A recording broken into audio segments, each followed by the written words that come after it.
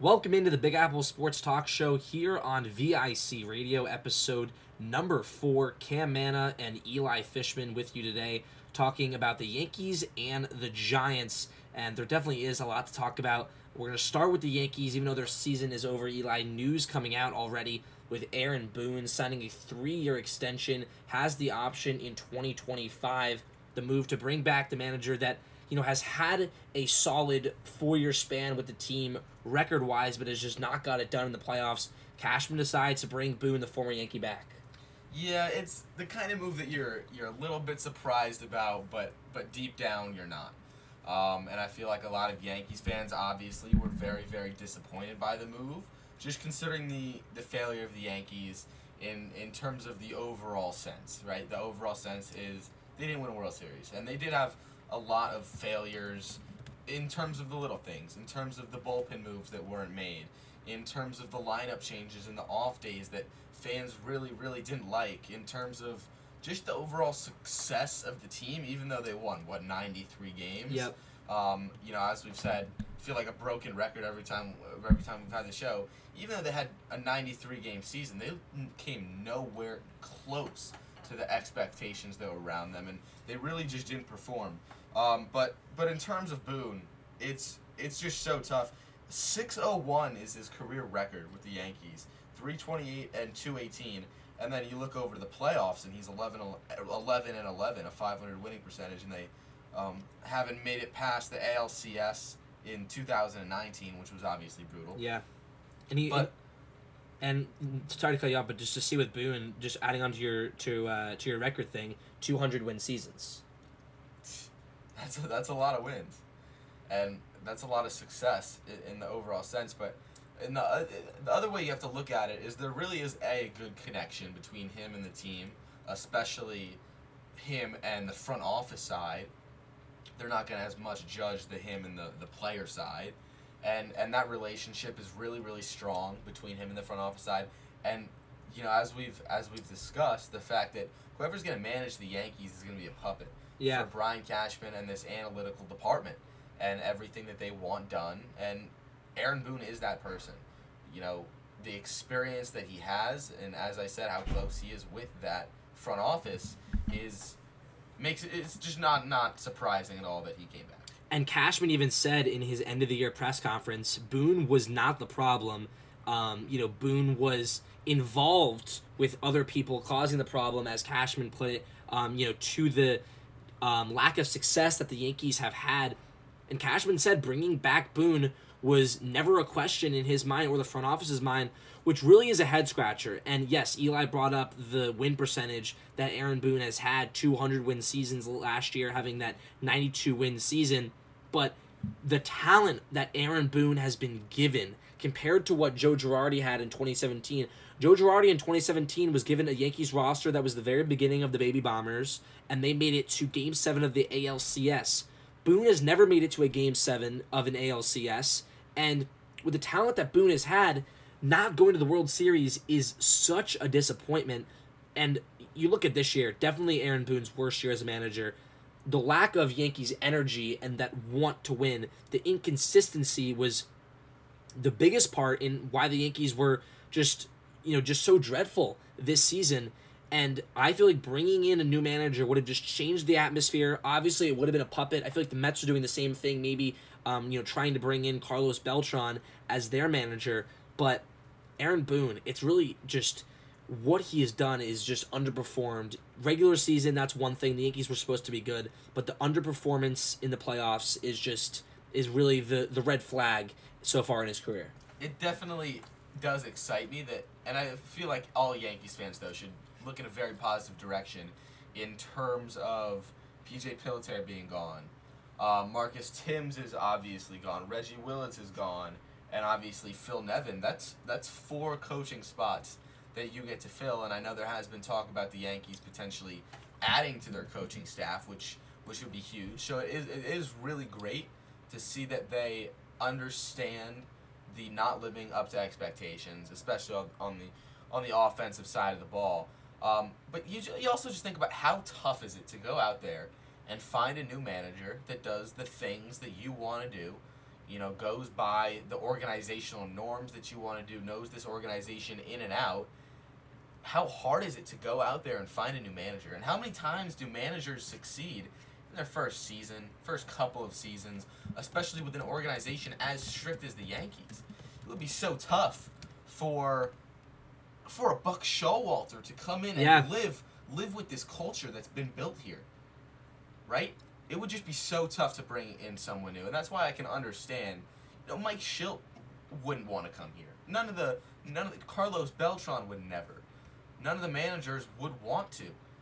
Maybe they would, because obviously it's the Yankees, and obviously you're getting paid a whole lot of money. It's not even about if they would come. I think it's more about the Yankees just not wanting someone that would want to have that say and control and that voice, and that the managers, that's the reason Joe Girardi was pushed out. The Yankees did not agree with Girardi. He had too much of a voice. He had too much of experience, and he was not being, heard, and did not agree with the front office. And Boone is gonna agree with everything that the Yankees front office wants to do. And as you mentioned, Buck Showalter, a great candidate for being a manager for next season. But the Yankees would see Buck Showalter almost as a threat, because the front office, Cashman, and especially the Steinbrenner family, they want to have this say and the control. And you can't blame them in a way, but it's their organization. But at the same time, it has shown to hurt the team, because the manager that they decided to bring in is Aaron Boone, and if you're going to bring in a puppet,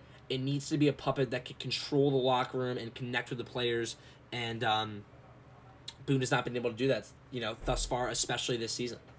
It just goes to show that they have no plan moving forward, the Yankees. It's just tough to see them in this sense that what is there to look forward to when you have this same manager and really this same roster, as we've mentioned on previous episodes, other than like Darren O'Day, the roster is going to be the exact same. They have the decision to make about Anthony Rizzo as well, but it just feels like a never-ending loop. Yeah. As a Yankee fan. And Aaron Boone's definitely going to stay, as that constant for the next few years. If they're going to sign him to a 3-year deal, I don't think a Cashman expects to go to the World Series the next 3 years. If he does, maybe Boone's gone next year. But the way I look at it is, if Boone signed for a 3-year deal, Yankees fans and the players are expecting next year to once again compete for a World Series and definitely get further than the wild card round. I look at it as, if the Yankees don't go to the World Series next year with the roster that they have and the talks of maybe bringing in a guy like Corey Seager in the offseason to replace Gleyber Torres at shortstop, if they underperform once again, how can you leave Boone in there as the manager of the Yankees and keep him on this 3-year deal? Cashman has to look at it as, yes, this is a 3-year deal if Boone can do this and that, get to the World Series. If Boone can't get the Yankees to at least maybe a championship series, but I would say a World Series going into his 5th year, Boone's got to be gone next year, no doubt. I also feel like Aaron Boone is getting the blame for a lot of this, and it's completely on Brian Cashman and the Yankees front office. Those are the ones we should be talking about not bringing back. I would love to see a Michael Fishman gone, who's Mr. Head of Analytics in the Yankees front office. I would absolutely love to see him gone, or someone in a position like that really does make all of those behind-the-scenes moves. Because so far, all the moves we've seen are bringing back and kicking out people that, as we said, are the scapegoat. Are these people that are really in the public eye, and that's obviously all we've heard about.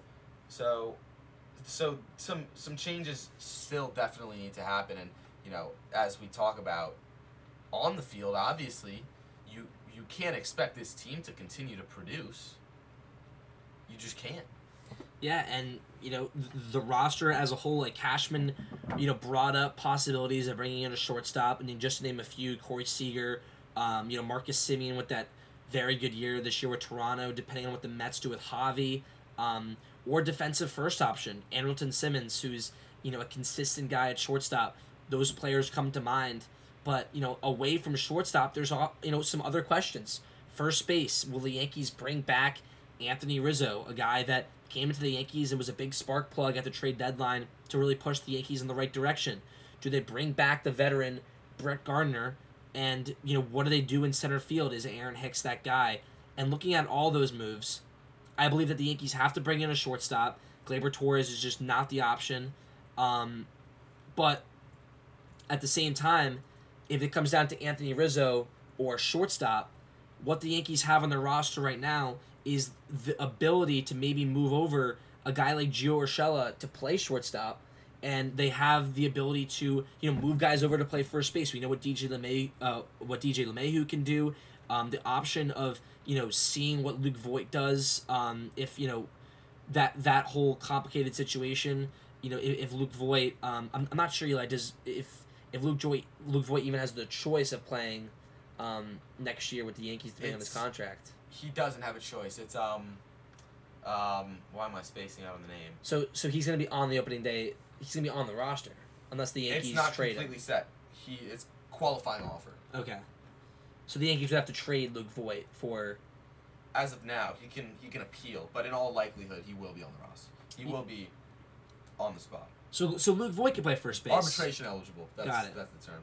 And then going to the outfield, you look at Aaron Hicks in center field, definitely getting up there in age, and he's on a big contract. Is Aaron Hicks the everyday center fielder? I really don't know. And then you also look at the outfield already. Like, if you play Aaron Hicks, then you're DHing Gallo or Stanton. Because Gallo's on the roster next year. So there's a lot of questions that Cashman has to figure out maybe the biggest offseason of his career. And with Aaron Hicks, just all the injuries, how much confidence does one have running him out there as your opening day center fielder? Not only has he had so many injuries, but he's really failed to produce in his time as a Yankee. He's been an average center fielder. I know he's like a 220 career hitter. Aaron Hicks isn't an insanely good ball player. So I feel like if the Yankees really, really do want to make changes, center field. Do we really want Brett Gardner? Do we really want Aaron Hicks? But what I'm saying is maybe they can, move Judge to center, have Stanton in left, and then Gallo in right.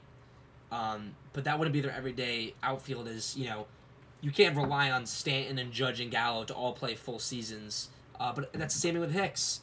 So you have to decide with your depth out there. But Hicks is maybe a guy that they could put in as a trade piece. The injuries, and yeah, as Eli mentioned, he's a 233 career hitter. And his arm's gotten worse, his fielding's gotten worse. I just don't see Aaron Hicks as the guy.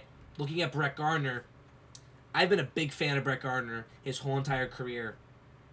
And I see it as if Brett Gardner is willing to come back next year and he's told that he's not going to be an everyday guy, he's going to be more of that leader in the locker room, I want Brett Gardner back. He was a timely hitter this year. He came up in big spots. You look at some of the walk-offs he had in that Mariners game. He had some, he had clutch hits. He did not have a good statistical season, but when the Yankees needed Brett Gardner, he came up in big spots. And just to have a guy from that 2009 World Series team, the last time the Yankees had success, leaving Brett Gardner there, to me, is something that Cashman should get done, because I don't want to see Brett Gardner walk. I agree that you don't want to see him walk, but I'm just very fed up with Gardner, honestly, in a sense. And I've always been a huge Gardner fan, and I definitely agree about that veteran presence, but it's just so tough to keep him on the roster. When, yes, he has had the clutch hits, and he hasn't been horrible, especially not nearly as bad as Yankees fans have made him out to. And how often is Brett Gardner even hurt, too? He plays. Like, when he's asked to play, Brett Gardner's on the field. That's very true, but is it really worth the roster spot? Well, then, you'd have to look at who you're going to give the roster spot to, because if you just give Brett Gardner, 1-year deal, $2 million, or, right around there, you give him 1.5, to Brett Gardner to be back, he's, in my opinion, a nice guy to have on the bench. You put him on the bench with, Tyler Wade, guys like that. He's definitely getting up there in age, 38 years old, but He's someone that is reliable for the Yankees, and you need that leadership, especially when Aaron Boone's your manager. At the same time, just having that locker room presence in Garner, line him up with Judge as one of the captains of the Yankees, I just see that it will do more benefit if Gardner stays. He's not going to be that everyday guy. He's not going to, if he knows that he's not going to play and that he's going to be more of a role player for the Yankees, come off the bench once in a while, get a few starts here and there, that's fine by me, looking at it from a fan perspective. And I definitely agree with that. But that's what it was supposed to be this past year. That's kind of how the role that he was supposed to play. And Giancarlo wound up being a full-time DH. Yeah. But that's not on Gardner. That's not on Gardner, but if also in terms of the leadership and just in terms of Gardner in general, one thing I don't like is that I feel like he's just so binded to the Yankees that in June, when he was struggling so much and Greg Allen was having so much success, if he's not Brett Gardner, if he doesn't win that, it doesn't have that 2009 World Series championship under his belt, is Greg Allen our center fielder, our fourth outfielder for the rest of the season? Greg Allen was good, but at the same exact time, there were times that people might not know this. I didn't like Brett Gardner and Greg Allen in the outfield. There were times where Greg Allen would not hustle in the outfield, and he would not take that extra step or that extra throw or dive, that extra inch to make a play. Greg Allen as a fielder annoyed the heck out of me, and that's something that Brett Gardner, as a fielder too, he's so reliable in the outfield. Brett Gardner played center field a good amount this year, played a lot of left field. Yeah, he did bat .222, but Brett Gardner. Not that bad. It's not bad at all. And he used to be a guy, and he hit 10 home runs. He used to be a guy that would get close to 500, 600 at bats. So he was 200 less at bats than he usually has this year. So he didn't play as much. A guy that bats .222 comes off the bench, has good contact, and he works at bats. Like, how often does Brett Gardner go out with a 3-pitch at bat? He works the count. He gets to full counts more often than not in his at bats. Speed was also something very, very much lacking on the Yankees roster this year. You know, you had him and Wade usually off the bench. That's it. I don't know exactly what the stolen bases numbers were for the Yankees, but I'm sure they were abysmal. That's also back to the analytics department. Right. What they're planning on, doing with the roster. They've shown that they're big on power, home runs, but you look at every team in the playoffs right now. The Yankees just didn't have that guy always getting those timely hits and hitting for contact, just putting the ball in play. Striking out way too much is what the Yankees have been doing. And, also you look at the Yankees as a whole, something that I would say as a positive is guys underperformed this year. So, we hope and I expect that DJ LeMahieu is not going to bat .260 again next year. He's a career .300 hitter. The Yankees just, everything that went wrong this year for the Yankees that could go wrong, it went wrong. Guys underperformed. Gleyber did not play, how everyone expected. So when expectations and things go down, a lot of players slumped. I expect some of those guys that are back next year, especially DJ LeMahieu, to be that leadoff hitter that could bat .300. And even though Gleyber's not back, next year, we saw what Gleyber did in I think it was 2018. Gleyber almost hit 40 home runs. So, there are things to look at that it was, you could say, was it more of a down year? Because these aren't the tendencies of these players for their whole career. It did give me confidence, though, in the press conference that Aaron Boone and Brian Cashman did say they would go out and be looking for a shortstop. I saw a really funny stat today. Fangraphs, before the season, projected Gleyber Torres 44 home runs and a 900 OPS for this season. That's what he as a player was projected to do, and I'm sure DJ was projected to hit at least 295, considering how great of a season he had in 2020 and 2019, and you just like wonder what the problem could be. What leads to a guy going from 40 plus home runs and a 275 average in Torres, and then LeMahieu, who had 20 home runs in a 60-game season and hit 330, he hit less home runs. He hit 364, DJ. 364? Yeah.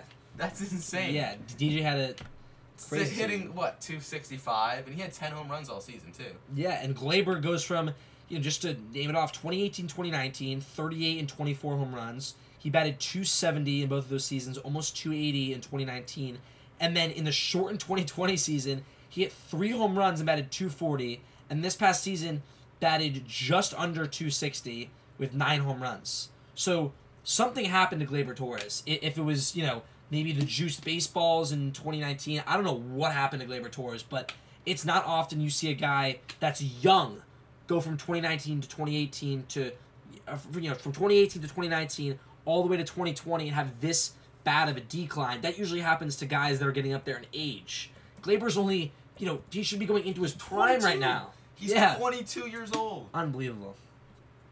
So you just sit and you shrug your shoulders about everything. And the pitch. It's kind of funny also that the pitching was supposed to be bad, and the offense was supposed to be the best in the league, and then it was almost the exact opposite. Their team ERA was like something, and our 3.7 pitching something. It was pretty good. And our pitching was hurt. We didn't have Exactly. Sevy for the whole season, and we didn't have Corey Kluber for the majority of the season either. That's our number 2 and 3 pitcher, and the only reason our pitching was better than expected was because Montgomery had a solid season and Nestor Cortez came out of nowhere and pitched very well when he was called upon. Absolutely, and Jameson Taillon too. I wonder how he fits into the Yankees' future. Well, he's having surgery. So Yeah. I think they said he's going to be ready. Yeah. Early next 5 season. months. Well, Cashman kept saying They said 5 months, but They said somewhere in the period of between spring training. and yeah, the season he's started. probably not going to pitch in spring training though. He's still an option though, and he's still a very solid pitcher. But do the Yankees need another pitcher? Because it does. The difference between Garrett Cole as your number 1 and Corey Kluber or Jordan Montgomery as your number 2. That's a big drop off. No. The Yankees have to bring in. I think they almost know that they have to bring in OK Arm as a number 2. I feel like you have to bring in somewhere close to an ace. Yeah, like not obviously Garrett Cole paying this load of money, but when we Nowhere look close. at But roster, Stroman, I like. I'm a big Stroman fan. I've always been a very big. Stroman oh yeah, fan. love Stroman, and he also has that moxie on the mound. Exactly. But the Yankees are bringing up shortstop as a need. I don't want them to spend all this money on shortstop because, first of all, Cashman even said, and I'm not sure if it's out yet, how much money he knows that the Steinbrenner family is going to give him to spend this offseason. I think the Yankees can only spend, just under $20 million this year if they don't want to go over the luxury tax. So if you're looking at needs for the Yankees, I think bringing in a number 2 arm is more important than bringing in a shortstop because, if they don't bring in a number 2 arm, then it becomes Montgomery as your number 2 arm. If you don't bring in a shortstop, you could put Gio Urshela at shortstop, or we saw what Velasquez was able to do this year. There's guys that can come in and fill that role, or there's cheaper shortstops. You don't have to pay all this money that Marcus Simeon's going to want so much money. Corey Seager as well. Bringing in a number 2 arm would be more beneficial for the Yankees. It can't be Garrett Cole and then a fall off to Montgomery. A Severino coming back and then hoping that Nestor Cortez pitches like that again. Absolutely. And any Yankee fan that I think wants a Trevor Story or a Corey Seager or any of these guys is just out of their mind, in a sense. Especially with Anthony Volpe and Oswald Peraza coming up, who are 2 of the top 50 prospects in baseball. And you definitely have room to experiment there. And Velasquez, as we saw, and just Velasquez is also an example. I also hate how undervalued guys like him who are just an average shortstop are. Yeah. An average, those average middle infielders. One of my favorite example is forever the Orioles. It was J.J. Hardy and Brian Roberts. Yep. And they were just like, no one cared about them. No one ever talked about them, partially because they were on the Orioles. But J.J. Hardy had like 3 straight 25 seasons. Brian Roberts was one of the best defensive second basemen of all time. Just how undervalued they are. You cannot pay all this money for a Corey Seager. Can't. You just can't. And even just not even anywhere near worth it. Nowhere near worth it in terms of the player value. And why does it seem like the Yankees are bringing in guys, it's like boom or bust? Bring in some consistent guys that are going to bat. Like, if a guy is a consistent 260 hitter, he's a consistent 260 hitter. 260, 270. And, one guy that comes to mind that I want the Yankees to bring in really bad, if they have to DH Stanton, a guy like Starling Marte. Starling Marte is an outfielder that has speed. He hits for average, hits for power. He's a consistent outfielder who, especially, as I mentioned, hits for average. No one in the Yankees lineup this year batted 300. We're talking about how, good Aaron Judge was, and yes, he had a great year, but your best hitter can't be batting 280 if you want to go win a World Series. You need at least, it can't be 280 and then all the way down to 270 to Stanton, and then, it just drops off with all these 220 hitters. If you're going to have 280 with Judge, then it needs to be multiple 280 hitters, where you got to go out and get a 300 hitter. And, I know Eli's pulling up the Starling Marte stats right now.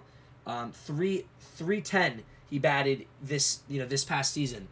A 300 hitter would do wonders for the Yankees. Having a guy in the lineup that is, at worst going to go 1 for 3, 1 for 4 in a everyday contest.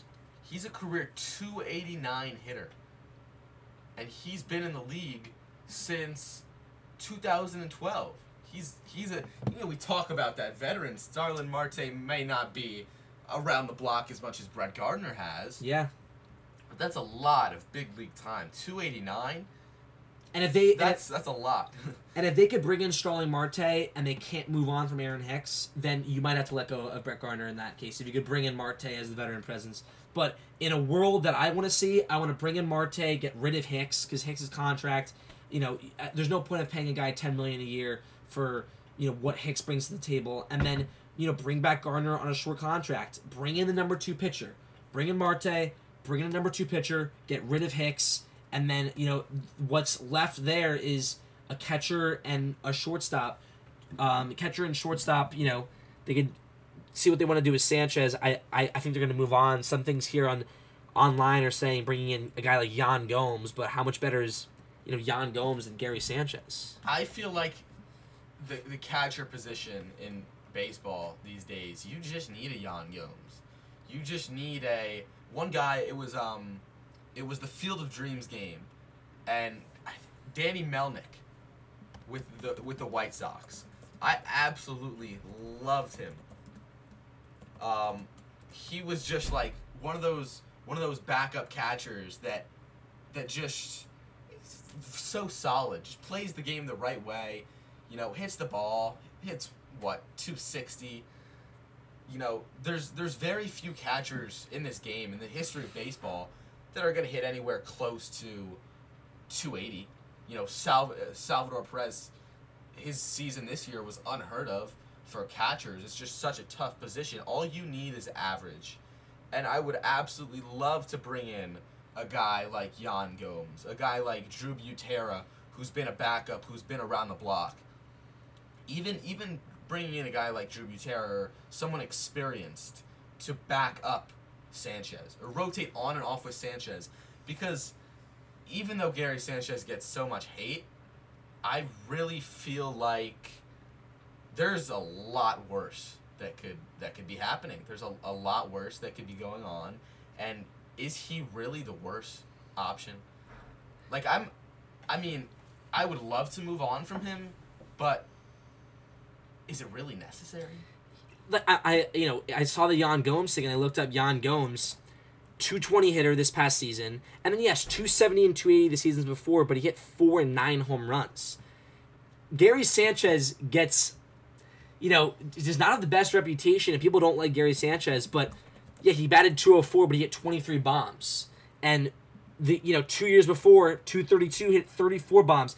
Cashman even said Gary Sanchez is one of the premier power-hitting catchers in baseball. He is. And there's not, that many great catchers. Gary Sanchez just gets such a bad rap. And I understand why for his laziness at catcher behind the plate, but defensively he's gotten better.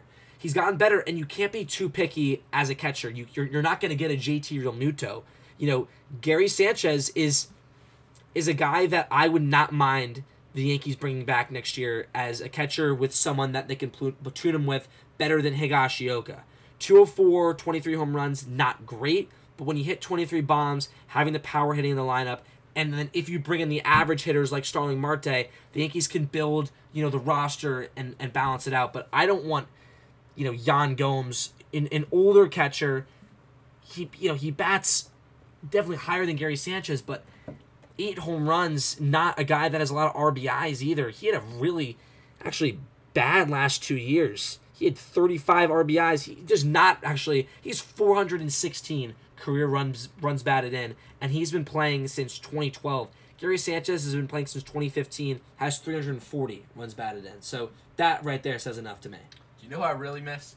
Austin Romine. Yeah, Romine was good. Imagine if we could, pair him with Sanchez or even Higgy. He was always a guy that was like right on the brink of being a big league starting catcher. But he came in at the wrong time because that's Posada. right when Posada, but then also when he was with Gary for I think the very end of his time with the Yankees, Gary was playing well. Gary's first 2 years he batted 299 and 278. So Gary was killing it. It was time to move on from Romine. But what people forget about Romine is when he came in the lineup, he was a guy that hit the ball well, and he was a good catcher too. He was a good backup for the Yankees, and the Yankees have to find that guy because it cannot be Higashioka. I'm done with people saying that Higashioka is is Garrett Cole's big helper behind the plate, because I have not seen the difference. We saw it in the wild card game. Garrett Cole still got shelled with Higgy behind the plate.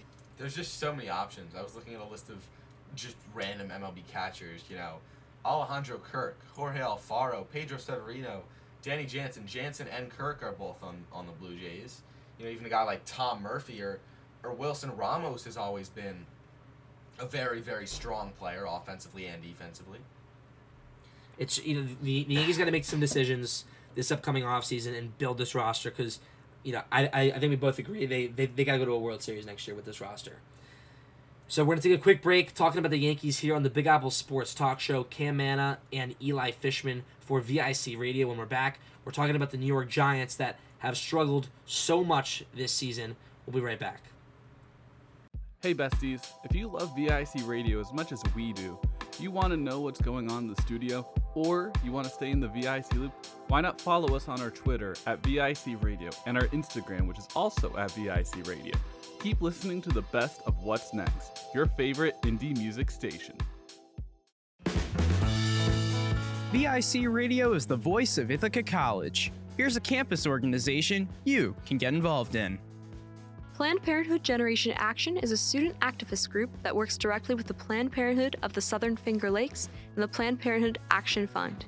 They are dedicated to keeping Ithaca College conscious of reproductive justice and of legislative attacks on people's bodies regarding healthcare. Their meetings are on Thursdays at 7 p.m. in Friends 207. To join, email icgenerationaction@gmail.com or follow IC Generation Action on Instagram. Want to get your organization's message on the air? Email community@vicradio.org to connect with the Campus Community Involvement Director. VIC Radio is the voice of Ithaca College. Here's a campus organization you can get involved in. Want to help bring a little more love to your campus community? IC Random Acts of Kindness Club meets every Monday from 8 to 9 p.m. in the Business School, Room 104. Stop by to socialize, participate in fun events, get creative, and be kind. For more information, please email randomactsofkindnessic@gmail.com. Want to get your organization's message on the air? Email community@vicradio.org to connect with the Campus Community Involvement Director. Welcome back into the Big Apple Sports Talk Show here on VIC Radio. Cam Manna and Eli Fishman with you now, talking about the New York Football Giants. Are we excited to talk about the G-Men? It's just a frustrating time to be a New York Giants fan. 1-5 after 2 horrific losses, 44-20 on the road against Dallas, and then at home 38-11 against the Los Angeles Rams on a day where the Giants were honoring the 10-year anniversary of the Super Bowl team back in 2011. And now the chance to play the Carolina Panthers at home. You look at this game and you already see, Eli, the injuries. Kenny Golladay, Saquon Barkley, and the young spark plug Kadarius Toney all out for this contest. What can you do? That's just what can you do? You know, and the answer to that, I think, is make the most out of Devontae Booker getting this opportunity. Make the most out of Kadarius Toney getting these opportunities. Evan Ingram, even Elijah Penny. These guys who are going to be young and going to be the future. Daniel Jones too. Make the most out of this opportunity. At this point in the season, at this point, you know, with the Giants, what are we expecting? 4 wins? So less maybe. Less. So go out there and prove, Daniel Jones, prove that you can be my starting quarterback for the future. Devontae Booker, go out there and prove that you can compete with Saquon Barkley. And that at this point, you know, you say when he goes down with an injury, that you can be my guy to go put up numbers. Elijah Penny and the defense as well. You know, I want to have confidence that these guys are going to turn it around, and Jabril Peppers, who we've all been very, very disappointed in this season, and Leonard Williams and all these guys, Bradbury specifically, has been very, very disappointing. It feels like he's just getting dusted every single play. These guys need to prove that they can stick on this roster, and that Giants fans can have faith in them for years to come, because right now the faith in this New York Giants organization is minimal. So when you look at Daniel Jones, and I like your point about everyone proving, you know, what they can be for the Giants. Wayne Gallman proved it last year that he can be a starting running back in the NFL. The problem with Daniel Jones being able to prove this stuff is when you don't have your number 1 receiver, you don't have your number 2 option in Kadarius Toney, and you don't have Saquon Barkley, your number 1 running back and also a big pass catcher. It makes it so much harder on Daniel Jones to prove what he can do, especially with an offensive line that lost their 2 best offensive linemen this year. Nick Gates out for the year, and Andrew Thomas is now on the IR, about to miss another game, who he has been such a bright spot this season. So it makes it so much harder on Daniel Jones. And you look at that last game against the Rams, allowing 38 points. The Giants just looked so bad. They were in that game for a little bit. That's what it always is. The Giants have a good first few drives. Leonard Williams gets 1.5 sacks in the first 3-4 drives of that game. But the Giants don't hit on those opportunities. They can't convert in the red zone. The offense is just not there without Saquon Barkley or Kenny Golladay after that Saints week when they when the game looked so good and the Giants looked so promising. Since then, it's just been dead. And when the defense is on the field for so long, dropping interceptions. The amount of times I've seen our DBs drop interceptions to change the complexion of games. Bradbury and Adoree Jackson, 2 corners that was supposed to be so good for the Giants this year. Bradbury last year coming into the realm as maybe a top 5 corner, and Adoree Jackson a strong number 2 corner. It has just been brutal watching them play this season. Everything that's going wrong with the Giants is, everything that could go wrong is going wrong for Big Blue. Absolutely, and we've discussed that it has been nice to see Daniel Jones. He has played very, very well, and he is beginning to prove himself. But I almost say it doesn't matter what receivers you have, what you have to work with. That's on you to make those around you good. Simply put. And I feel like not only is it on Daniel Jones to on the field, stand up and take advantage of this opportunity, but off the field. That's one thing I've been very, very disappointed about with Daniel Jones throughout his career in New York. I'm a very big believer in the leadership aspect and the off the field aspect. And he's not really a guy who we see in these leadership kind of roles, it feels like. Well, 2 things that I will say about that. First thing about Daniel Jones being able to play well and making the people around him better. A lot of quarterbacks in the NFL can do that. The Patrick Mahomeses, the Tom Brady's, the Aaron Rodgers, the Josh Allens, the Lamar Jacksons. But we know Daniel Jones is not a top guy. We know that he's a middle of the pack at best quarterback, maybe a bit better. And when you're playing with a depleted offensive line and just a really bad team, Daniel Jones, we know if he's going to be successful in his career, he needs that help. The Giants were finally building around him. I can't expect Daniel Jones to throw for 400 yards like he did against the Saints and throw for 2 touchdowns and no interceptions without Kenny Golladay and Saquon Barkley. Every team has their number one guy. And, Daniel Jones doesn't. Look at every number one quarterback in the NFL. Aaron Rodgers has his Devontae Adams. Pat Mahomes has his Tyreek Hill. Tom Brady has his, platoon of weapons. Every quarterback has their guy. Baker Mayfield has Odell and Jarvis Landry. Daniel Jones right now has Sterling Shepard.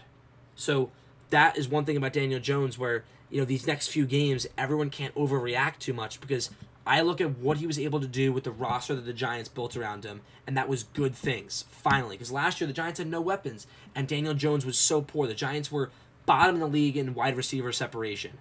And then off the field, yes, I will agree with you on his leadership aspect, but he has done some bright things. He has, brought his players out to North Carolina to the Duke facilities to throw. He's built bonds here and there. He's not as vocal as some other quarterbacks, but he does things a lot better behind the scenes, and the Giants players respect him. So Daniel Jones has been the bright spot for the Giants in a 1-5 season when everyone thought that Jones would be the problem, in my eyes.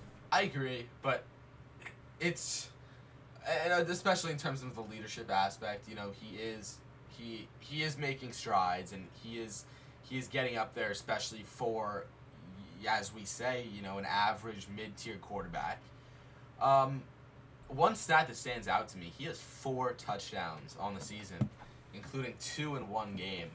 That is not a lot. 4 interceptions as well, 3 obviously, in the last game. Well, but stats. But you look at all the interceptions. 1 against the Saints on a Hail Mary, so cut that one off. That's 3.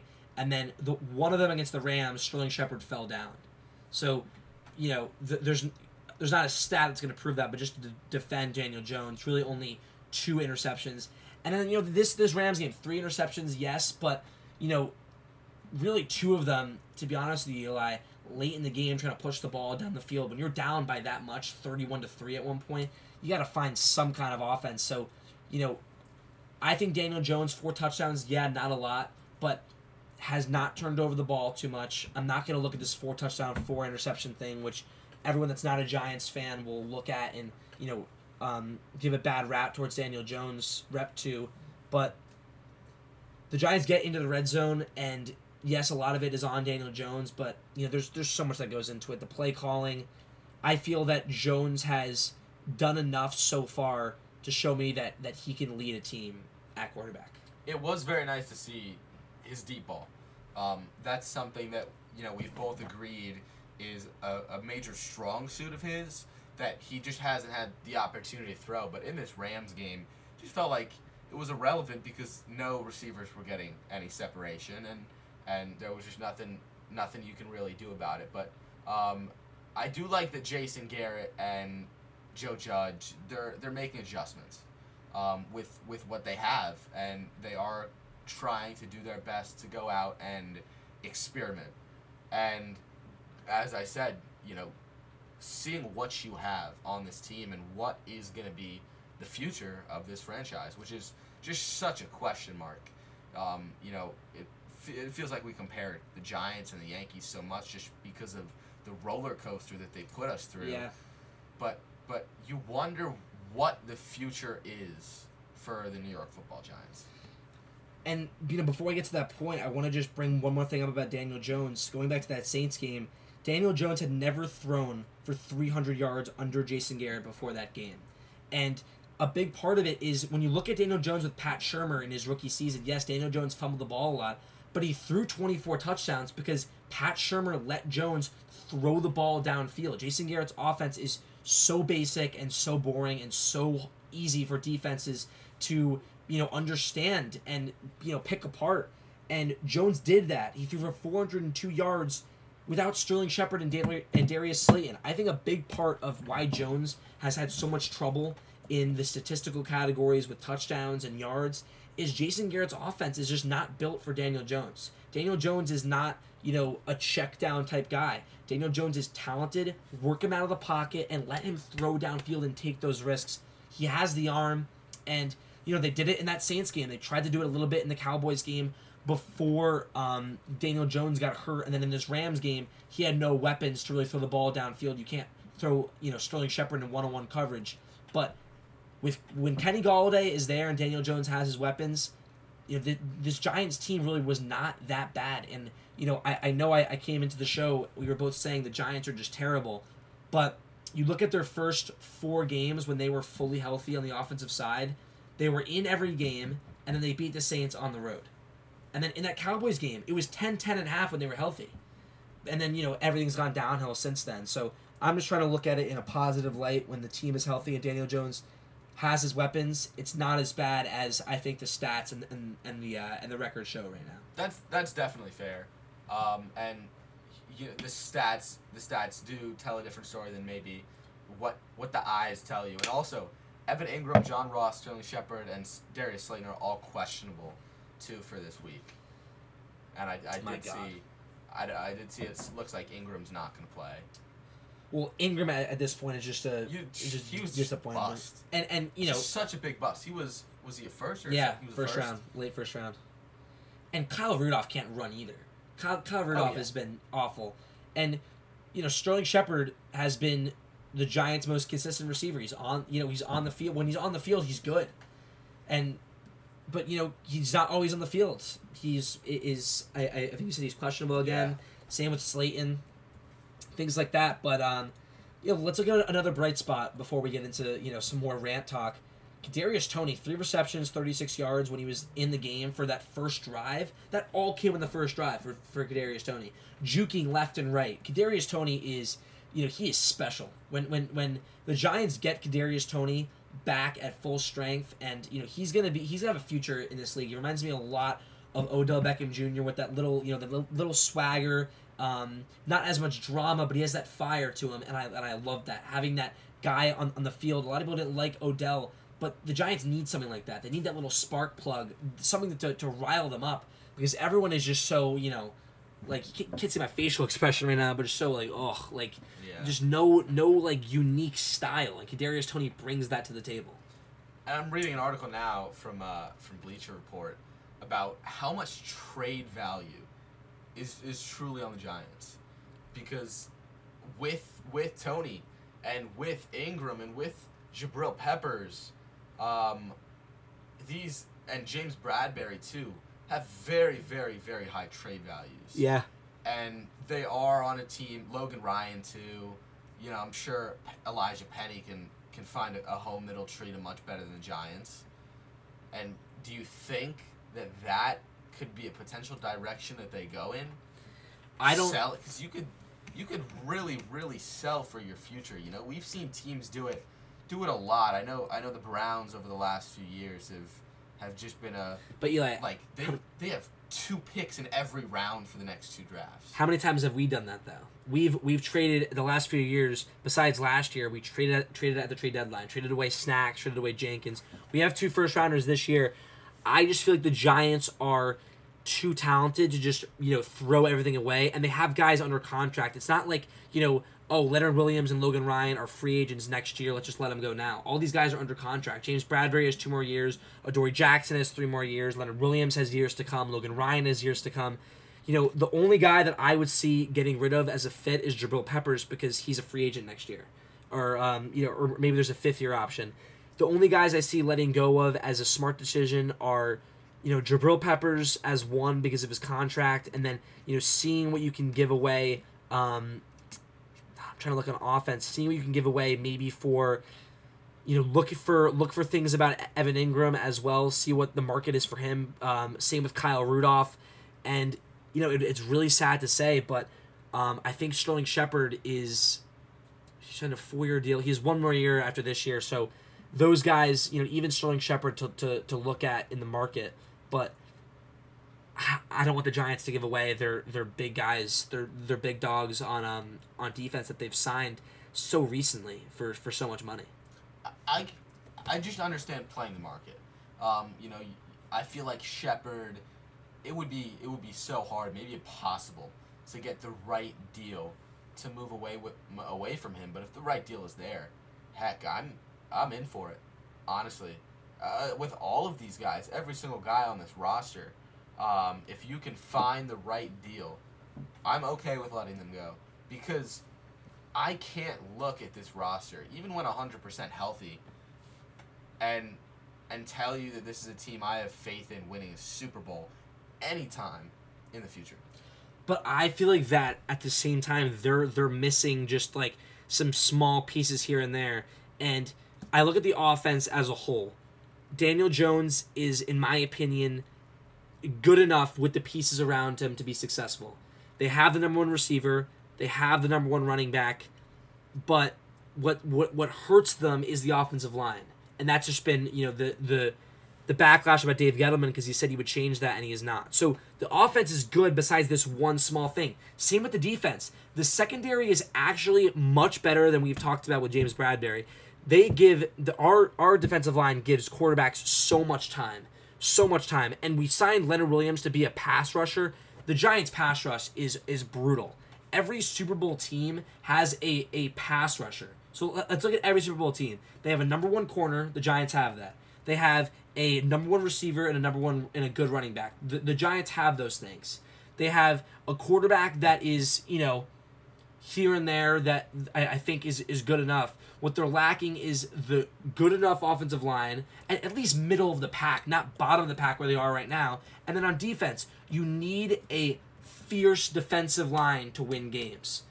Our number one pass rusher cannot be Azizi Ojulari, who is a second rounder that has 2 sacks. It really can't be. It's really just disgusting to look at this defensive line that has just done nothing when it comes to pass rush this whole season. And I very much agree. But the thing is, it's not as easy as pie to go out and get these things. It's not like baseball where you need a middle infielder, you have a shortstop and second baseman. It's not. So we just listed offensive line, defensive line, potential help in the secondary. That's a lot of guys. There's 11 guys on each side of the football field. Not even potential help in the secondary. It's funny because the 2 things that Dave Gettleman said that he would work on when he came here was up front, offensive line and defensive line. The offensive line is awful, and it's also so hurt, and the defensive line too. He put the money in to bring in Nate Solder. Look how bad Nate Solder's been. He's brought in the money to bring in Leonard Williams. Leonard Williams is an interior pass rusher that we paid as a top 4 defensive lineman who can't get after the quarterback. And it's the same thing with the Yankees. We're trying to pick out a problem. With the Giants, when you're trying to pick out a problem, on the roster, I can't really pick anything out. These guys are not playing well, but it's like how? These guys are good football players before they come to the Giants. And it's, if they trade these guys away, who are the Giants even going to bring in at that point to get better? Because they've been bad for so long that I feel like they have to have some stability with a roster because there's so many changes year in and year out. I don't want them to make too many moves at the trade deadline. The only move that I want to see them make this offseason is probably at the GM and the offensive coordinator. You kind of have to leave Joe Judge because if you take away Joe Judge, then once again it's a new regime and just a new rebuild. And I feel like the players have voiced a lot of confidence in Judge too. Like the players really like him, and that's why I think he definitely should be staying. But yeah, we sound like a broken record saying it, but when you have this team that's underperforming and just not clicking, it comes from the top. And that's where truthfully the changes do need to be made. And the Giants as a whole too, every year of the last few years there's been no stability, as I mentioned. New head coaches, new GMs. And I said on Twitter about Joe Judge that he has the same record as Pat Shurmur, he just speaks better, and maybe that's a reason to let him go. But if the players like Joe Judge, which a lot of them do, and he's spoken their opinion, you got to give him that third year just for the stability and the hope that the Giants do well. Because if you're letting go of Joe Judge and Dave Gettleman, it's a new regime. It's a brand new regime once again, and that means guys getting traded and just a whole revamp and uproar. We're not even sure if a new GM is going to want Daniel Jones as their quarterback, and Joe Judge can't back up Daniel Jones in that sense. So they have to keep that stability, and they got to keep this team together, I think, for one more year, even though they're 1-5. And looking at this upcoming Panthers game, a Panthers team that's 3-3, they've lost 3 in a row, they have no Christian McCaffrey. It's not that great of a roster. The Giants should match up well in this game, and they got to win this game to just help themselves out, because they got the Chiefs the week after, the Bucks 2 weeks after that, and the Chargers 2 weeks to follow. So they got some tough games coming up. Yeah, that is. We've said it all, the whole year. Their schedule is rough. It's really rough, and that doesn't help. And just the injuries overall. You do think about how successful they could be if all these injuries didn't happen, and really on paper how good their roster looked at the beginning of the year. Saquon Barkley and Daniel Jones and Kenny Galladay and Kadarius Toney. What a combo is that? Really, that really is something that has the potential to be special. And if all these injuries didn't happen, there could be so much better. But for years to come, I think this should be the team that the Giants stick with. Same topic. Feels like we're talking about the same thing. Yeah. Almost. But this should be the team that the Giants stick with. And I obviously the front office moves and a few moves on the offensive and defensive line. But if you can keep this team together, if Blake Martinez is healthy and Saquon can stay healthy. So much good talent. Exactly. There's just... And it's not like there's just so much good talent. Why hasn't it come together? All the reasons we've mentioned, but injuries. What can you do? And it's not like there are other 5-11 and 6-10 teams with Pat Shurmur having like Alec Ogletree and BW Webb, just to name a few, some guys on defense that were just so bad. The Giants really, when you look at their roster, it's so much good talent, and I feel like a big part of it is, yes, the unlucky injuries, and yes, you point out Dave Gettleman in the front office, but also the chemistry of playing together for a while. These guys were just put together in the offseason and just thrown on a field together. It takes time, and yes, I know as Giants fans, I don't want, I'm done with patience, but this team was just put together, and they have so much talent, so you got to give it one more shot next year with this roster. And Amari Toomer, former Giants receiver, said, the state of the New York Giants is just so sad because of where they are, and that's why, yes, we're not in playoff contention anymore, but it's time for Joe Judge and everything you mentioned. Prove your worth to this team for next year. Joe Judge has got to win some games here and there to show that he could be the coach, because, yes, he speaks a good game, but he's got to put it on the field with the Giants. He's got it. Absolutely, and it's just something that I don't want over and over, this same thing. And I feel like, as all New York fans too, that's another thing. We're just bred differently. Yeah. Like, in just the way we think about everything that goes on. We want more. In all of these sports. We want more. We just expect so much more. And I always wonder how much of an implication that pressure and the fans put on the teams to go and make these moves. A lot. I mean, I feel like there's no way the Yankees get Joey Gallo if it weren't for all the pressure put on by the fans. Yeah. Fans can be good, but at the same time, they can be a at the burden. same time, they can be, and I feel like with this Giants team, they've really been a burden because there's football, there shouldn't be as big of a clock on a team's success as is being put on by the Giants right now. Yeah. And that's one thing that, as a fan, I got to get better at, because I want the Giants to be good right now, and they have the roster to do it. But yes, these guys were just put together on a team. It takes time. It really does. Like, look at the Jets. I mean, they're New York too, but I consider them a bit of an outlier. How patient are these Jets? It's good. It's a good thing how patient these Jets fans are being right now. Well, some of them are just quiet because they've been bad for so long. Exactly. At least the Giants in the true. playoffs, That's 2016. true. Yeah, but Giants and Yankees both in situations that are just so similar. Fans expect more, and me, Eli and I will definitely be talking about this for the rest of the semester and the year to come about the Yankees and the Giants. We'll see how their fortunes change. But that is it for episode number 4 of the Big Apple Sports Talk Show. Cam Manna and Eli Fishman with you on VIC Radio. Enjoy your day, everybody.